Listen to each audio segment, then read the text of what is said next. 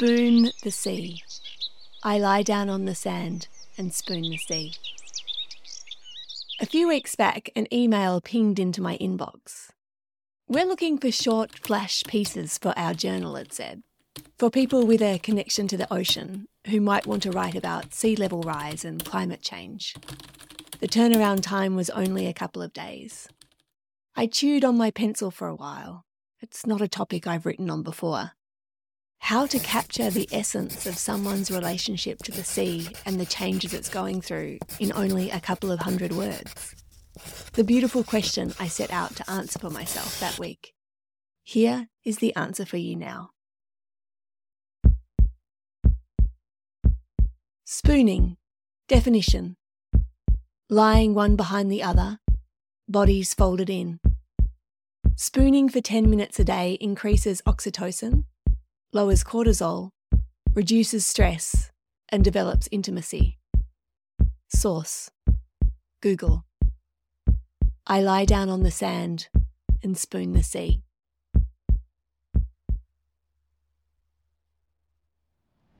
Just Sunday ago, I looked up at the sky, faced to the hot, strong wind and said, "Stop." I squinted eyes, held up both hands, tried to muster clouds, rearrange the sky. The wind didn't listen, knew my instructions were all wrong. For a non-believer, you've prayed a lot of times, it seemed to say. Wind whipped, I go back in. The power's out. I send a message to a friend. I hope climate change comes with electricity.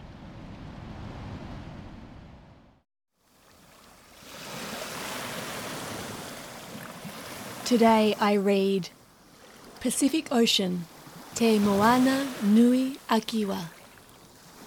165.2 million kilometres squared. An ocean so large that all the land on Earth will fit in it. Roll up, the greatest show on Earth.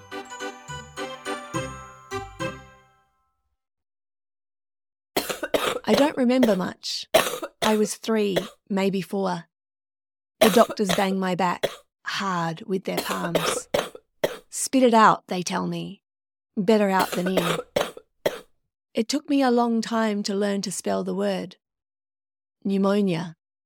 The first letter silent. Many dangerous things begin with silence, I've learned since. I watch the water rising.